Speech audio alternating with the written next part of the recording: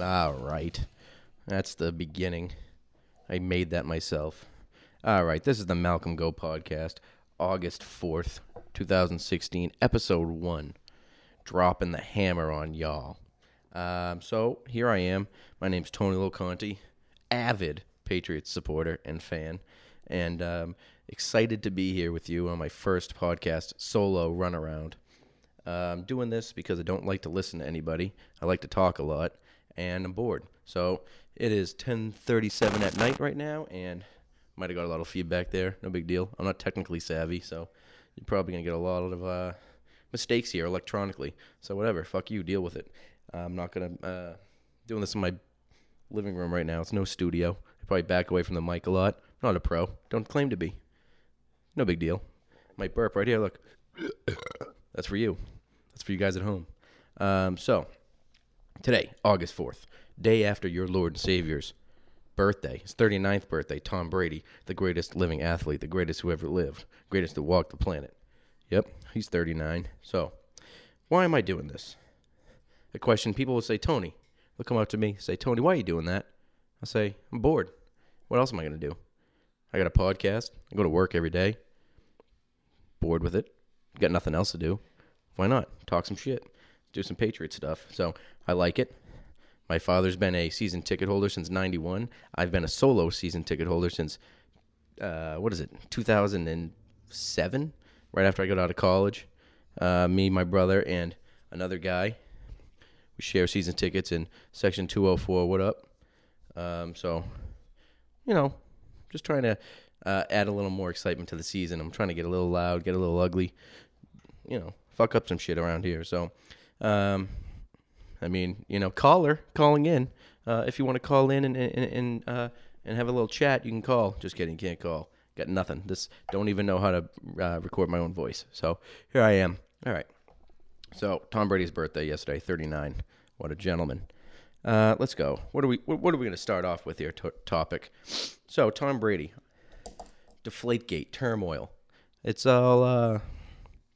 It's over. It's over, everybody. It's 2 long years of listening to bullshit about the ideal gas law and what else, the air pressure and all this. You already know all the stories. I don't have to rehash it for all of you. So, he's going to miss the first 4 games. That's it. That's a wrap. No big deal. Take one for the team. Fall on the sword, as everyone says. You know what? I say the first 4 games is going to be like an extended preseason. We're all going to love it. Jimmy Garoppolo is going to come in, the Italian stallion. He's going to come in and show. Yeah, the Italian stallion. We'll see what happens. Could be a stud. Could be a dud. Who cares? Tom Brady's never going to stop playing. He's 39. He's probably got, 5 more years in him, minimum, at dirt cheap rates. So, you never know. Jimmy Garoppolo, I want him to come in there, and he's probably going to, the team's stacked right now, basically. Just Gronk and Bennett the whole time. Just fire it into him, and just keep your mouth shut. That's all you have to do. And then you get the first 4 games. What's a big deal? I can go in there and play 4 games. I don't even know who they playing. Arizona. I think they were going to lose that from the jump anyway. Chandler Jones will be all jacked up for that one. So, don't want to get off topic here, but, so Brady stepped down. We know all this. He's going to miss the first 4 games. They basically treated him like a criminal, like worse than Aaron Hernandez. He can't have friends to come over and play. He can go swimming in his pool the first 4 games. That's about it. If anybody on the team comes over, they behead him like Ned Stark. I don't understand what the Roger Goodell is doing. I honestly, I was leaving the gym today. Whoa, he works out. Look out, folks. So I was leaving the gym today, and I heard Adrian Peterson, his suspension got upheld by some circuit court. I don't know what these circuits are, but the circuit court that Adrian Peterson was involved in held up his suspension. So apparently he has to not serve any games, but pay them $2 million. So that's nice for him. I don't know why he doesn't have to serve any games. I know the Vikings held him out for a year for beating his son with a stick, which I guess that's a little bit worse than letting air out of balls, allegedly, but who knows. So I don't know what that is. probably a week ago, you had the Manning double standard flying off the hinges. I mean, no one could let him go fast enough. I mean, I think it was, a week into it, they were like, yeah, we're going to investigate him. No, you know what? He's fine. Don't even worry about it. He just had HGH shipped to his house and it's sent to his wife, her name on it. I'm sure she was just getting jacked up in the basement. I don't know what. They don't even give a shit. They didn't care. He was retired. They were never going to investigate him. Where's the 255-page report on him? Nowhere. I mean, they could give a shit. The Mannings are the royal family. It might as well be Pippa Middleton over there getting retiring from the game. Fucking guy could barely throw, won the Super Bowl. Travesty. I couldn't even watch that. Not that I wanted the Panthers to win either. I don't know. I don't know who I wanted to win. I think I wanted the stadium to blow up, to be honest with you. I don't know. I can never watch those games if the Patriots lose in the AFC Championship. Kills me every time. So, I mean, where does the hatred lie now? I mean, you got Goodell, obviously, which is the obvious bullseye in which you want to just destroy everything about him. You buy the Barstool shirts, from making the signs to, I don't know, writing in your snow, fire Goodell, hang Goodell, burn his mansion down in Maine. Nobody can get to him. The guy makes $40 million a year, can do whatever he wants. I mean, in my eyes, he's basically more powerful than the President of the United States. Probably makes, I don't know, a zillion times more money. The mic just drop? Probably. Whatever. Like I already told you.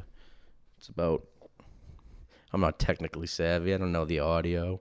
I know that I'm getting a lot of feedback right now, and my headphones are probably about a second behind, so trying to figure this out as we go. So we're just going to continue here, pretend I'm not even talking. All right, so you got Goodell. He's going to go down as probably the worst commissioner in sports history. Everyone hates him, but they're making boatloads of cash, hand over fist, robbing everyone, John Dillinger style, coming in, taking everybody's money, riding off into the sunset. So, I don't know. The owners are happy, which brings me to my next point, Bob Kraft. I mean, I've been seeing him getting a lot of heat on Twitter, a lot of heat everywhere. I mean, people are saying he's got bodyguards. He brings in 9 bodyguards. He brings in 20 bodyguards. And I don't mean bodyguards like body shields in the sense of the term as they'll take a bullet.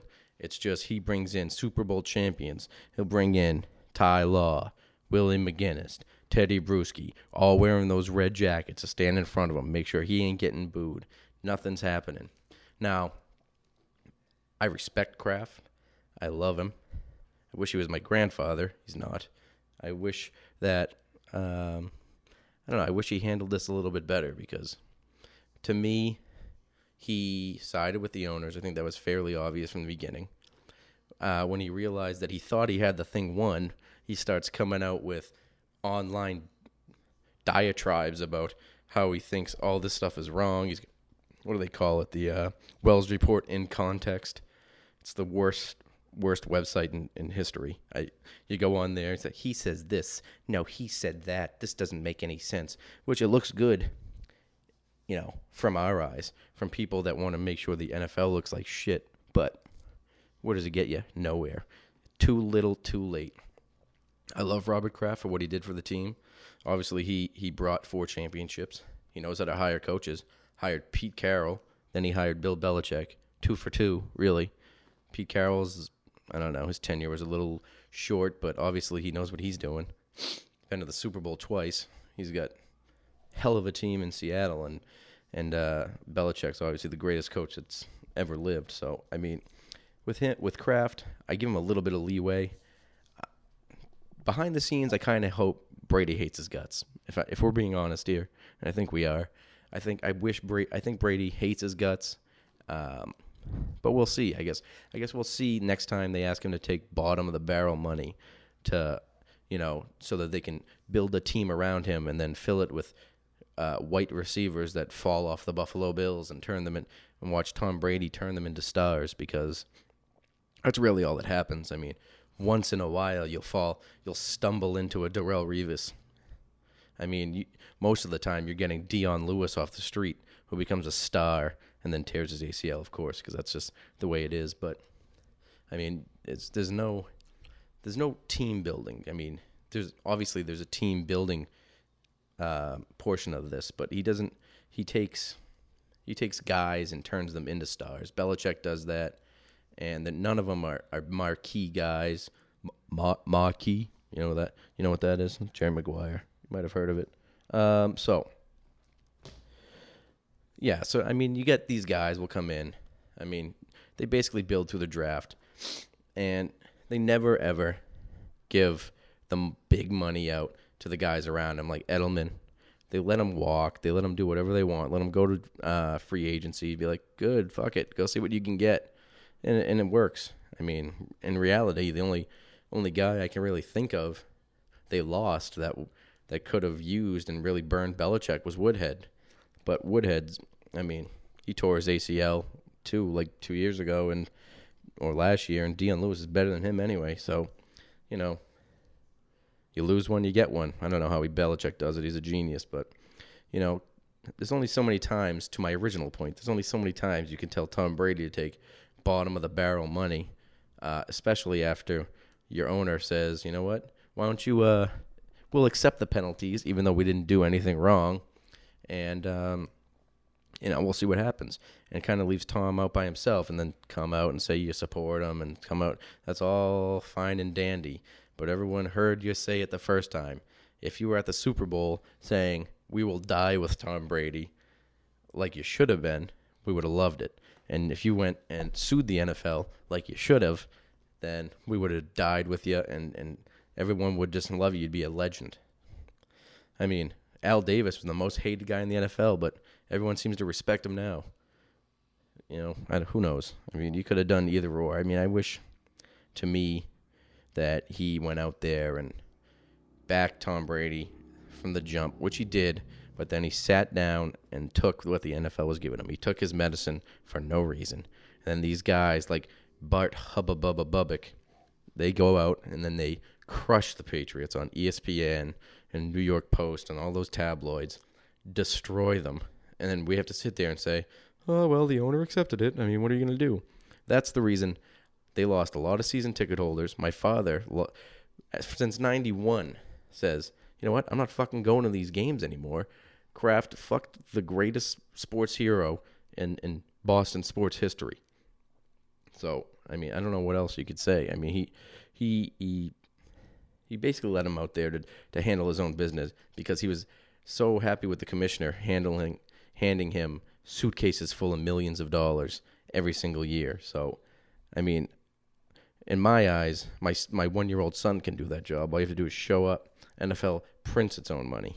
So, I mean, there's not much more to be said about Deflategate. I mean, honestly, if Kraft wins another Super Bowl, no one will really remember.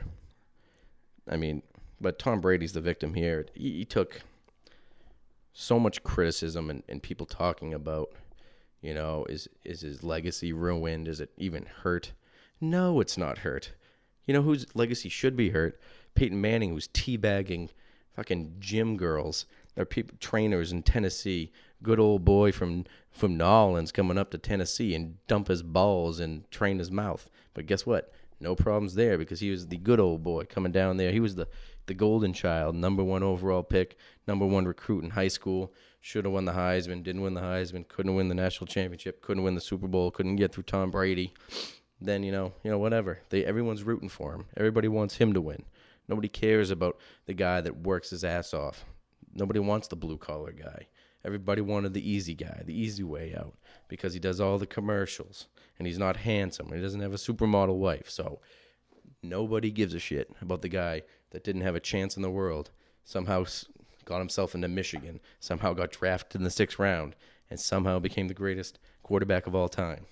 But more of that on another day. I'm just sick of it. And the Manning stuff is over, finally. I mean, think about that. Tom Brady, Peyton Manning, going at it since 2000. I mean, Manning had a little bit of his way here later on in his career, but the beginning of those years, 2000 to 2004, even 2005, up until Manning won that Super Bowl in '06. I mean, it was just a domination. Tom Brady was just crushing him every single time, and it felt so good. I mean, now that's all over. It's in the past. New era. Who's out there now? Jameis Winston? Who knows? He's got his own. There's like one rival left, and it's probably Ben Roethlisberger. It's a new world. Tom Brady, 39 years old, going at it, getting ready to find a new rival. I guess it's Andrew Luck or whoever. I mean, Joe Flacco. I don't really care about these guys. They don't mean anything to me. I mean, none of them have the appeal to beat. You know, I mean, it felt good to beat Peyton Manning because he was undoubtedly the most talented quarterback anyone's ever seen. He could drop a ball in a barrel from 70 yards away. Laser rocket arm. So, I mean, beating these other guys isn't going to feel that great. I mean, Ben Roethlisberger, 2-time accused rapist. Does it feel good beating him? Not really. Joe Flacco, who's only good in the playoffs. Does it feel good beating him? Kind of, but only because I like beating Baltimore and I don't like John Harbaugh's dumb face. But, you know, I'm sure they'll find a new rival, but in the AFC, I don't see anyone that's even comparable to Tom Brady right now. In the NFC, I mean, I like what Russell Wilson's doing, but I don't know. I think that team lost a little bit of swagger with Marshawn Lynch, if you ask me. So, I mean, Deflategate over, ESPN over, basically ridding themselves of anything that was anti-patriot is what I'm seeing anyway. Maybe they're trying to make good from their 2 a.m. apologies. I mean, they got Tom. They hate their coach Jackson leaving after 30 years because back Berman probably wanted him out of there. Who else is gone? Dilfer. All the guys. I mean, every bum in town. Chris Carter. Now they're bringing in Randy Moss. They're trying to patriot up ESPN. I don't buy it. I think there's an obvious bias there, and I've been sick of ESPN. I haven't watched ESPN since Deflategate happened. I had to find out through Barstool Sports and all these sites about what they're saying about Hannah Storm again bringing up filming practice and Marshall Faulk being on there talking about filming the walkthroughs. I mean, this is insane. You're talking, 15 years later at some point, they're still keeping up with this fake story and John Tomasi's story from the Boston Herald, talking about that the day before the Super Bowl, talking about the walkthrough for the New York Giants. They're talking about the I don't even remember at this point who the walkthrough was filming. They filmed so many walkthroughs, they get bungled up in your head. So they still talk about that. That was a fact to ESPN that they're spewing out to the rest of the country. The ham and eggers in the middle of the country that nobody even even knows a thing. Nobody even knows what's going on in New England. If that's true or not, nobody wants to hear a rebuttal. So as far as ESPN goes, they can go fuck themselves, if you ask me. I mean, I can't handle them. Too much obvious patriot hate and double standards, and they lie. I mean, Chris Mortensen's story of 11 out of 12 balls being deflated, still up on the site. Or what do they call them? 11 out of 12 significantly deflated, which I guess is 0.0001 PSI. Who knows? There was irrelevant amount of air taken out of those balls. So where are we going from here? We got Jimmy G, the Italian stallion, coming in. I mean, what is he going to do? How bad could he be? Let's face it.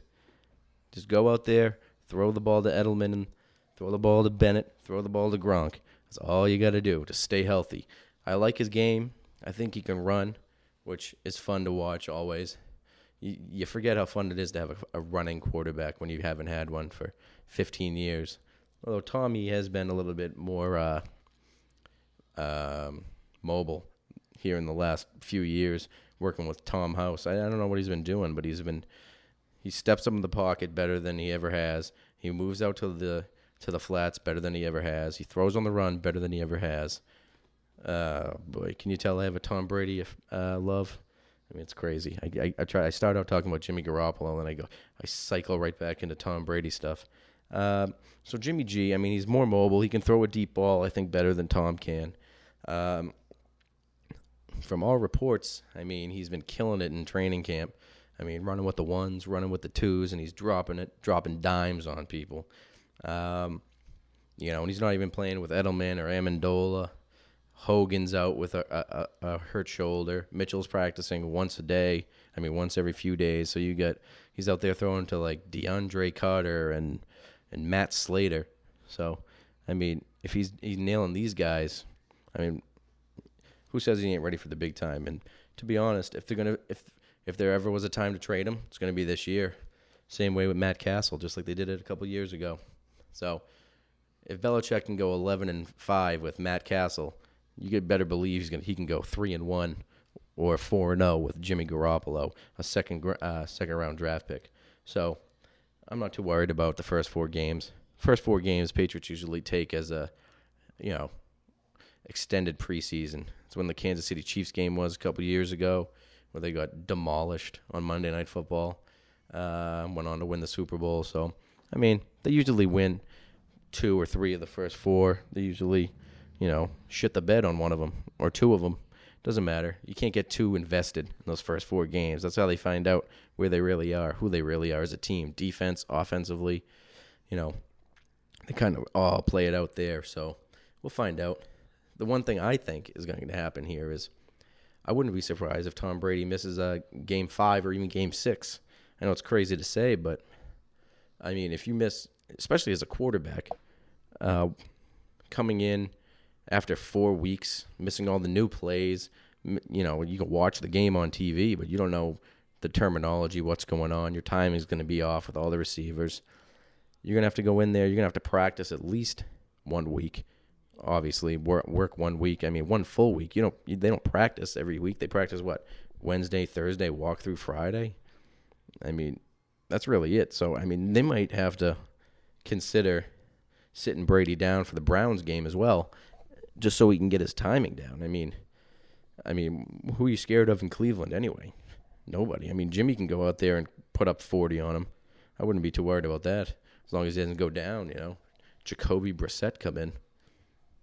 I don't know a thing about him, except that Bill Parcells said he was good, so I know he knows his quarterbacks. He drafted Tony Romo.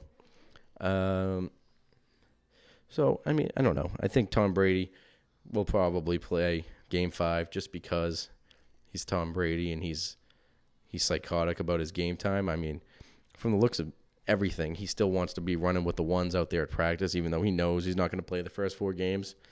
I mean, he doesn't like when people take his job or even if there's a chance that somebody could take his job, because he was that guy taking people's jobs. So he knows how that feels. He knows there's always a chance that he could lose his job to Jimmy. I mean, the slim as it might be, there is a chance that Tom Brady can lose his job to Jimmy Garoppolo. Even though unprecedented as it is in New England, Belichick in the beginning of training camp says that, first 4 games we're going to go with Jimmy, and week 5 Tom Brady's going to come back as a starter. I mean, who does that? Nobody says that. This early in the year, you're going to come out and already announce your starter for week 5. I mean, that says something. Tom Brady's earned that. But, again, I don't know. He might not play. He might. Obviously, he's your number 1 guy. You run with him no matter what. So, we'll see what happens. All right. So, new players. Who I'm most excited for. Right now, I'm really excited for Martellus Bennett. I'm also really scared of Martellus Bennett. He's an odd duck. Let's say it like that. He's an odd duck. He's been on ESPN quite a few times with his cartoons. Him and his brother saying whatever they want and tweeting whatever they want, which I kind of love. I mean, I'm both sides on this. One is I want you to be the Patriot way. Shut your mouth, do your job, win Super Bowls. That's all I want to hear. I want you to be Tom Brady. I want you to be Teddy Bruschi. shut up, do your job, don't talk shit about other players. But, I mean, I love the way Martellus Bennett talks. I mean, they were on ESPN last night calling Jay Cutler the worst quarterback in the NFL. I mean, they're on ESPN saying the N-word. They're doing whatever they want. Which, he took... One thing that did scare me, I will say this, is he had a quote that I saw on Twitter in Dallas. Dallas bloggers were tweeting out saying that he hated Jason Witten, which doesn't bode well because he was saying that Tony Romo used to just fire the ball into Jason Witten, which Jason Witten's one of the best tight ends who ever lived. You can understand that. And he didn't like being second to Jason Witten. So if he can multiply that by, 10,000 and come in and be second to Gronk, I don't know. The only thing that's saving him here is that it's on a 1-year deal, and we'll see what happens. But I see a little bit of an Albert Hainsworth situation here. Just maybe with his attitude. I don't really care. I kind of hope once in a while that Patriots bring in, a rough guy. I don't want to say a thug, but a badass that just will talk shit about players and go out there and go balls to the wall, want to crunch guys, want to do whatever it takes to win, but just intimidate. I like intimidators. I used to love Brandon Spikes, the black visor coming out and intimidating. Maybe they're not the best players in the world, but I love an intimidator, James Harrison. I used to love these guys that would just come out there and want to just kill people. And they'd go after the game and they say, you know what, that guy fucking sucks. That's why I did it. I crush him. And then next week I'm going to crush this guy. I love that. But Martellus Bennett, he seems like a nice guy. He writes children's books in his spare time. His mouth scares me a little bit. I do think he's going to get called into the principal's office pretty soon here by Belichick, and you're going to see him get toned down a little bit. I think that ESPN thing was filmed before he was, really invested in the Patriots, or not invested, but brought into the scene and know what the hell's going on. Him and his brother were there, and he plays for the Seahawks, so you can say whatever the fuck you want over there. So, I think that is going to change pretty rapidly.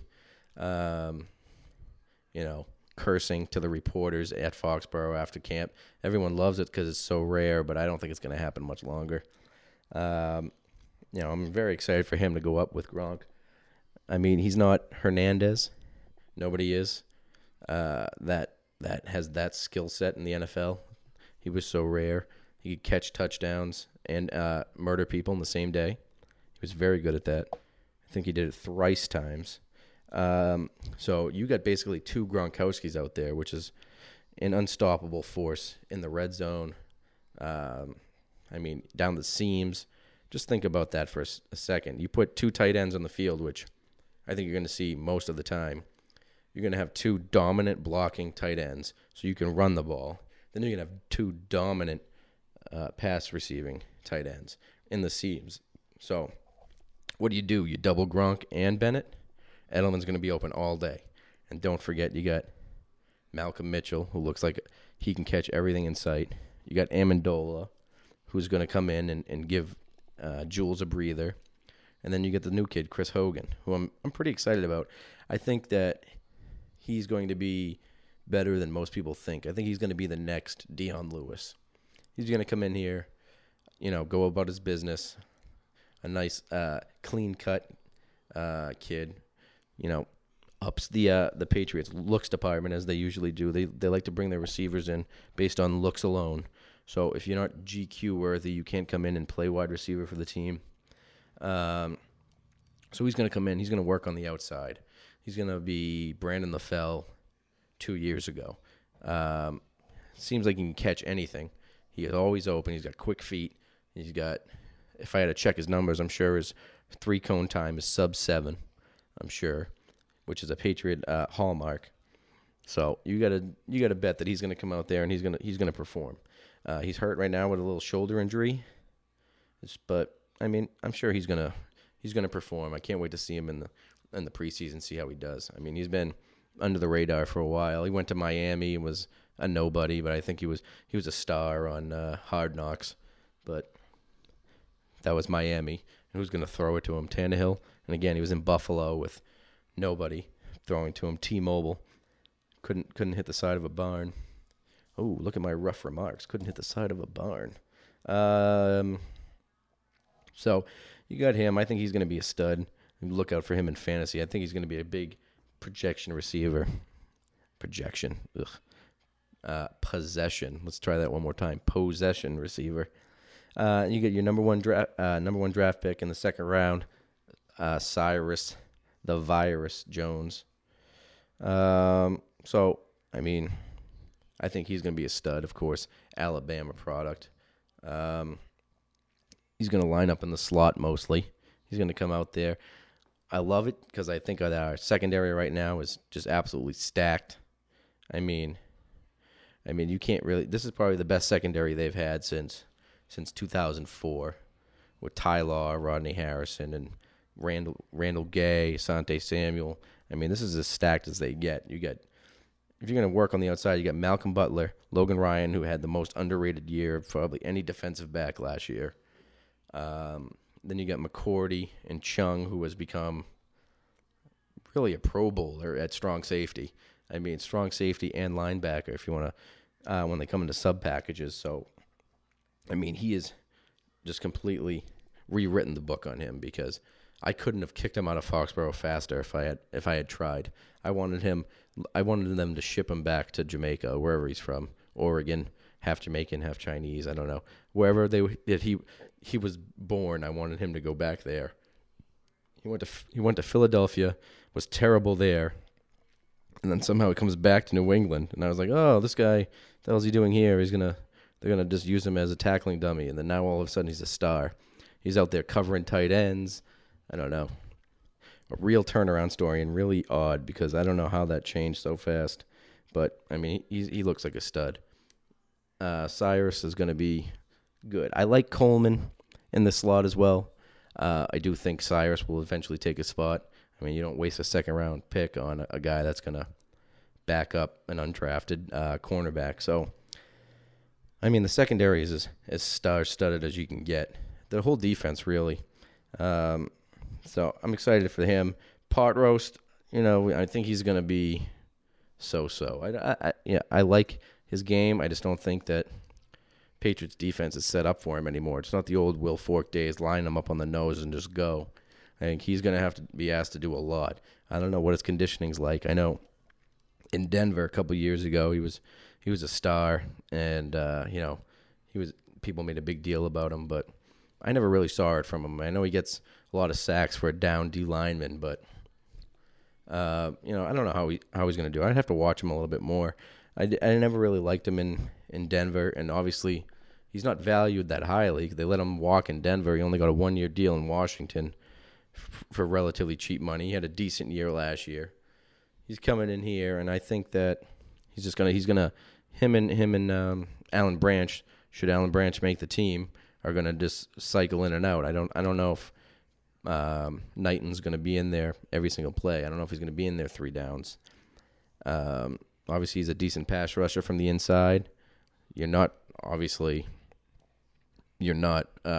Dominique Easley's speed on the interior, but you got a big body there that's gonna plug a hole. It's gonna be Vince Wilfork-esque with a little bit more speed, a little bit less power, but it'll be interesting to see how they use him. I think another guy that's going to be used along the interior and the outside will be Chris Long. He'll be exciting.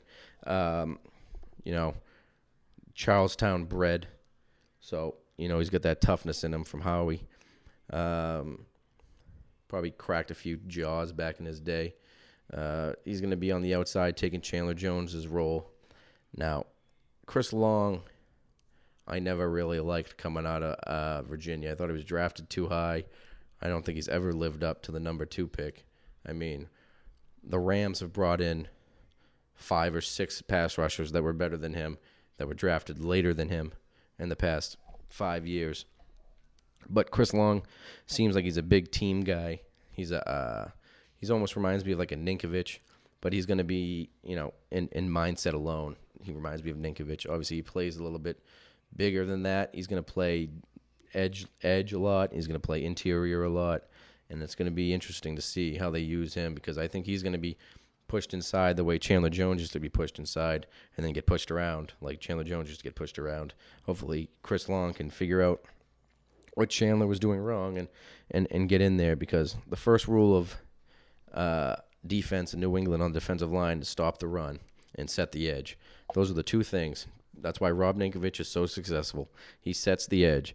That's why Mike Vrabel is going to be a Patriot Hall of Famer, and if he had probably 5 more years in New England, would be a Pro Football Hall of Famer, because he set the edge better than any player they've had in 25, 30 years. So that's what you have to do. You have to set that edge, and rushing the passer is really your third responsibility. So you get sacks, that's a bonus, but the biggest thing to do is set the edge, force the runner inside, so Jamie Collins and Dante Hightower can make those plays. So we'll see how he does. So he's going to come in. He's going to replace Chandler Jones. A guy I loved, of course. I'm a Syracuse alum, so I had to respect it. Huge, long, big guy. He was going to get paid ridiculous amount of money that I already knew New England wasn't going to pay him. I got blocked on Twitter, not even at mentioning him. I think last preseason when I saw Trey Flowers get a sack on Aaron Rodgers in the preseason, I said, if he plays like that, don't be surprised if Chandler Jones gets traded. I think that was my exact tweet. And I was like, you know what? I haven't seen a tweet from Chandler Jones in a while. Tried to go onto his Twitter and blocked. I don't know what the hell happened, but you obviously saw it somehow.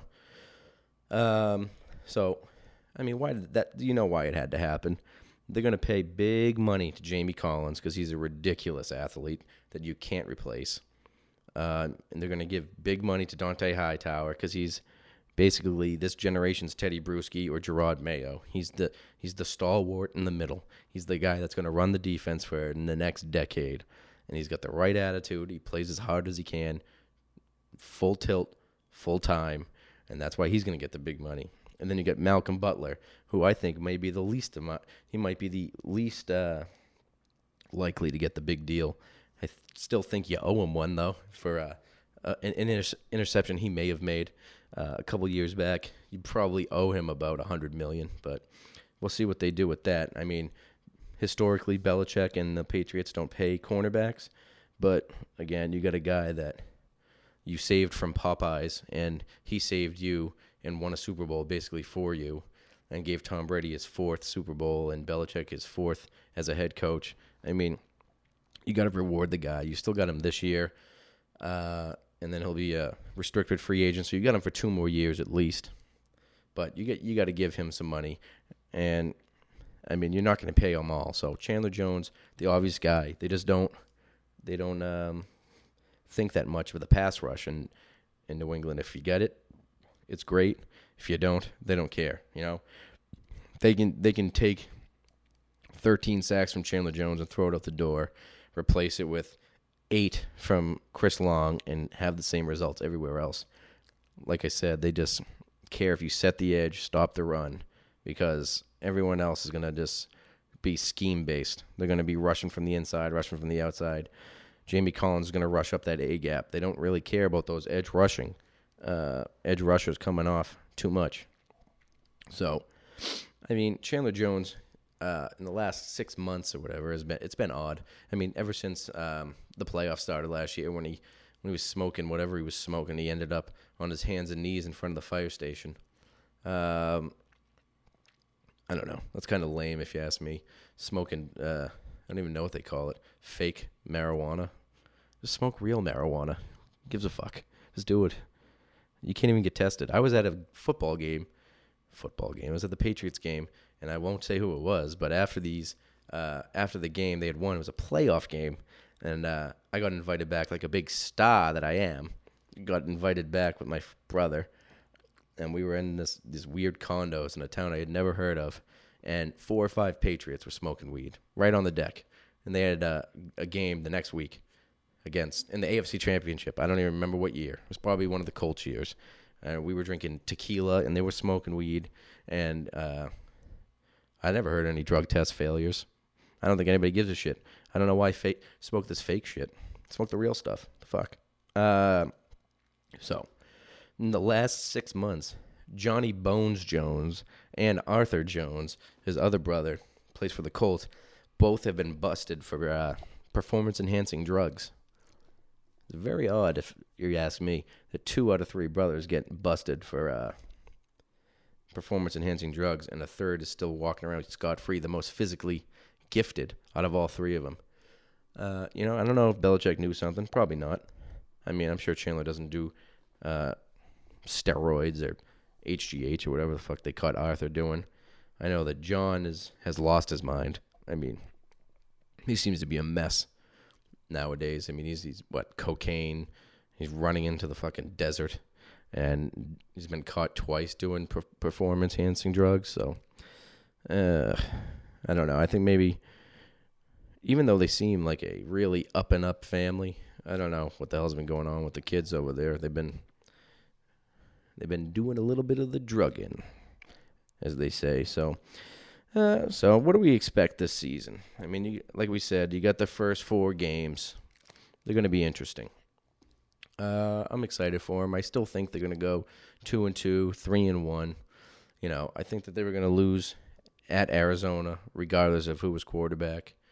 Like I said, I think Chandler Jones is going to be all the way jacked up for that game. He's going to come in fired up. Wouldn't surprise me if he had 2 sacks in that game. So Arizona's going to have one of the best defenses in the league this year. They're going to come and probably beat the Patriots by a touchdown in that game. And then you get 3 home games, 2 divisional, and then a 4th against somebody that I don't remember. I drink water because my throat's dry. But so we'll see what happens. But I think 3-1, 2-2 at the worst. They're going to win the ones they're supposed to. They're going to lose the one I think they're supposed to. They should beat Miami. They should beat Buffalo. And then that 4th game, in which I probably should have the schedule in front of me if I was professional. But guess what? As I told you, it's now 11:30 at night, and I'm sitting in my living room staring at my bottles of whiskey. So I do think in these first half of this season, you're going to see some extensions for the key players. I think you probably see Hightower come first. Like I said, he's going to be your middle linebacker for the next decade. So you're going to want to lock him up at a reasonable rate. Jamie Collins, you cannot let go. Jamie Collins is a monster. Nobody has Jamie Collins. And if he gets to free agency, it doesn't matter who it is. He's going to have multiple offers of $150 million. I mean, he's going to get ridiculous offers from every team in the NFL. So he gets to free agency. You're not going to have an Edelman situation where he goes and tests the market and comes back, because Jamie Collins is going to get paid, son. And you better keep him in New England, because if he goes anywhere else, that's going to hurt for a long, long time, because that's a Belichick staple. Belichick worked him out. Belichick drafted him early when nobody thought he was that good, and Belichick has turned him into the most versatile weapon on a defense in the NFL. I mean, the man can play defensive back. He can play on the D-line. He can play middle linebacker. Fucking guy jumps over lines. He's the most exciting player on the defense. You keep him at all costs, which is why you do not pay Chandler Jones. Now, I don't know if Butler is going to get paid this year. I do think he's going to get paid by the Patriots. I don't know if it's going to be this year, but you got him for 2 years, and I don't think Belichick wants to come out there and dole out some cash this early, but you never know. I mean, he does like to do extensions typically with a year left on their current contracts to see what they'll do. Hopefully that they can, extend them for a longer period of time that way, the way they did with Gronkowski and gave him, 5 extra years, who I do think also deserves a little bit extra cash in his pocket, because let's face it, I mean, the guy's putting up ridiculous numbers, injured most of the time, and he's still just dominating and breaking records left and right. I don't even know where he is at this point. I think he's like number 2 touchdowns all time for a tight end. He's 26. The guy's a monster. I mean, if he retired today, he'd be a Hall of Famer. So I mean, he deserves to have at least some of that big money that he has and that contract moved up front, and he needs to get paid a little bit earlier than whatever he's getting now, $2 million a season, which is atrocious. There's like 20 tight ends that are making more money than him, including, I think, Martellus Bennett, which is crazy. I may be completely wrong on that, and I don't care. You could look it up. Tweet me. So this year, you got two big return players and coaches. You got the return of Dion Lewis, who, of course, was the big bright spot early last season, the breakout player in New England, the shiftiest guy that I think that they've ever had, as long as I can remember. Maybe Dave Meggett was as shifty as him. I don't know. Nobody else is. And he can catch the ball. He can run the ball inside. Fucking guy is a 4-down back, and I love him, and I hope he comes back because, I mean, honestly, last year, if he was healthy the whole season, I don't know if they would have lost to Denver in that AFC Championship game because he is built for New England.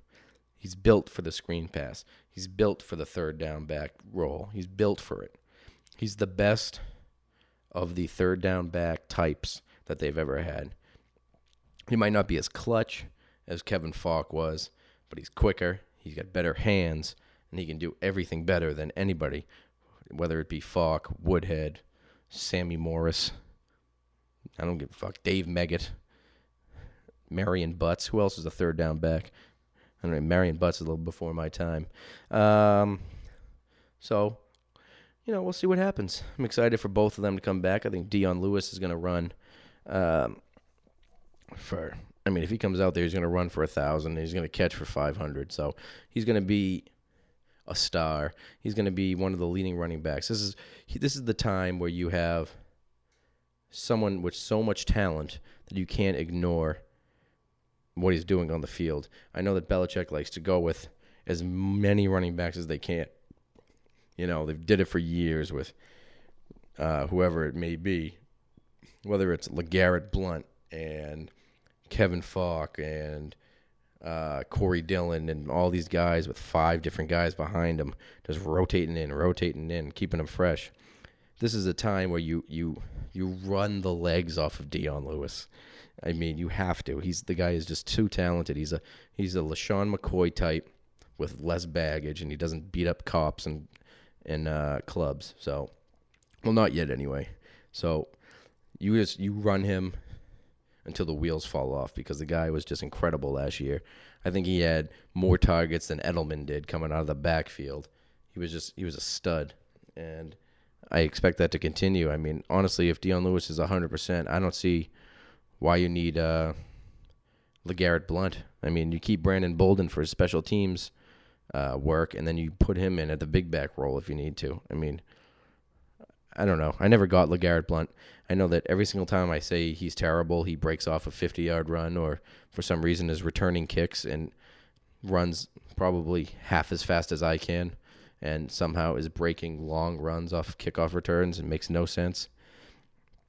But I'm sure he'll make the team because they need a big bruiser, but, I'm just not 100%. I'd like to see Tyler Gaffney get a look.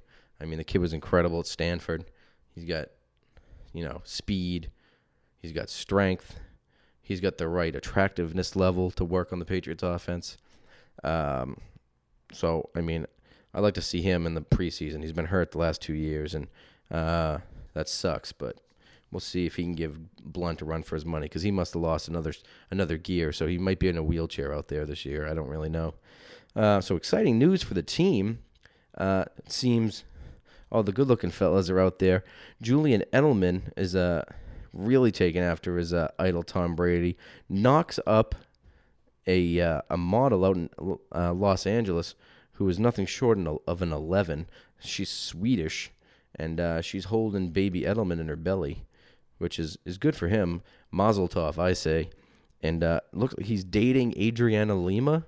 He's just wandering around Nantucket with one of the biggest supermodels of all time. I don't know. So apparently that's what's Julian's up to. I mean, that's literally the exact same thing Tom Brady did. Knocked up Bridget Moynihan and was with Giselle 30 seconds later. So I like to think that Tom Brady and Julian swap. I like to think that they do that. We don't know if that happens, but you never know. And then you got Amendola. He's dating former Miss Universe and Miss Rhode Island, Olivia Culpo, which is good for him. I mean, that guy was never going to have any trouble finding ladies, but this team has got ridiculous girlfriends. Gronk now dating that older cheerleader, which good for him. I mean, he's a fucking nut. He could date anyone. I think he's a little off the walls for me. I love him, but the Gronk show starts to get tiring after a little while, if you ask me. I mean, out there every day, fucking slamming shit. I don't know. I couldn't do it. Good for him. You know who I do want to be? His buddy Goon. I don't know if you guys ever watched that, but it's like his I don't know how they met him, but he's like his chauffeur, bodyguard guy. He's in every single photo. He's this little, I don't want to call him fat, but he's a bigger guy, and he's probably weighs the same as me, so I'm a fat guy. So he's just always with Gronk, fucking around in the club, in the limousine, in the Gronk bus. He's everywhere. He's always with somebody. He's always with Gronk, and I don't know what he does, but fucking guy has got the life. Playing video games with him. He's like legit like Turtle from Entourage. So that guy's got the life. I'd like to be him. Have to do nothing, not have my knees destroyed every single time I catch a ball, and then still get the rewards of being around it. That's a lovely, lovely life. So that's really all I had for my first Malcolm Go podcast. I like it to be a little bit more humorous. I had a whole fucking rundown here. 2 pages on a little sheet, and I just kind of ran through them like it was a book report. But I was pretty excited about it. I hope you guys enjoyed it. I know I did. I know I was probably rambling a bit there because I'm not used to this. I usually have another guy across from me. I like to spew off ideas and not listen to theirs. So, somebody wants to be a partner, I'd be welcome to that idea. But, I have a Twitter. I'm at Brady Disciple, and my the show is at Malcolm Go Podcast, or it might be at Malcolm Go. I don't know. I'll tweet it from Brady Disciple. So, you get any questions, you could ask me. Maybe I can fucking fill them in next week. I'm sure they'll all say, "Fuck you, you stink." But, I've heard much worse. So, you want to? I'll play myself out here, and until next week, I hope you have a great time and enjoy the Pats playing with the Saints next week, and we'll wrap up with that. Love you guys. Do your job. All right, don't try to make too much out of it. Just do your job. 7-8 months ago, right? All for this moment. It's about honor. It's about respect. We win this game, you're honored. Your kids are honored. Your families are honored. We are three. Stacked receivers, 2 to the right. Russell Wilson extends the hands he has. Wilson, quick throw. And it's intercepted. Intercepted to Malcolm Butler. Butler has it at the 1. Malcolm Butler stepping over the foul. And Warner goes back to throw, and here's the blitz by Mike Vrabel. The pass is intercepted. They got it by Taiwan. 30, 25, 20, 15, touchdown. Taiwan picks it up and takes it to the house. For Adam Vinatieri, 48-yard field goal attempt. Set to go. Snap, ball down. Kick up. Kick is on the way, and it is good. It's good. It's good. Adam Vinatieri booms a 48-yard field goal, and the game is over. And the Patriots are Super Bowl champions. The Patriots are Super Bowl champions. The best team in the Hey! Did it. Love you, man. Did it, bro. I love you. I love you. You worked your ass off. You're the greatest quarterback in the world, man. Hey, I love you, man.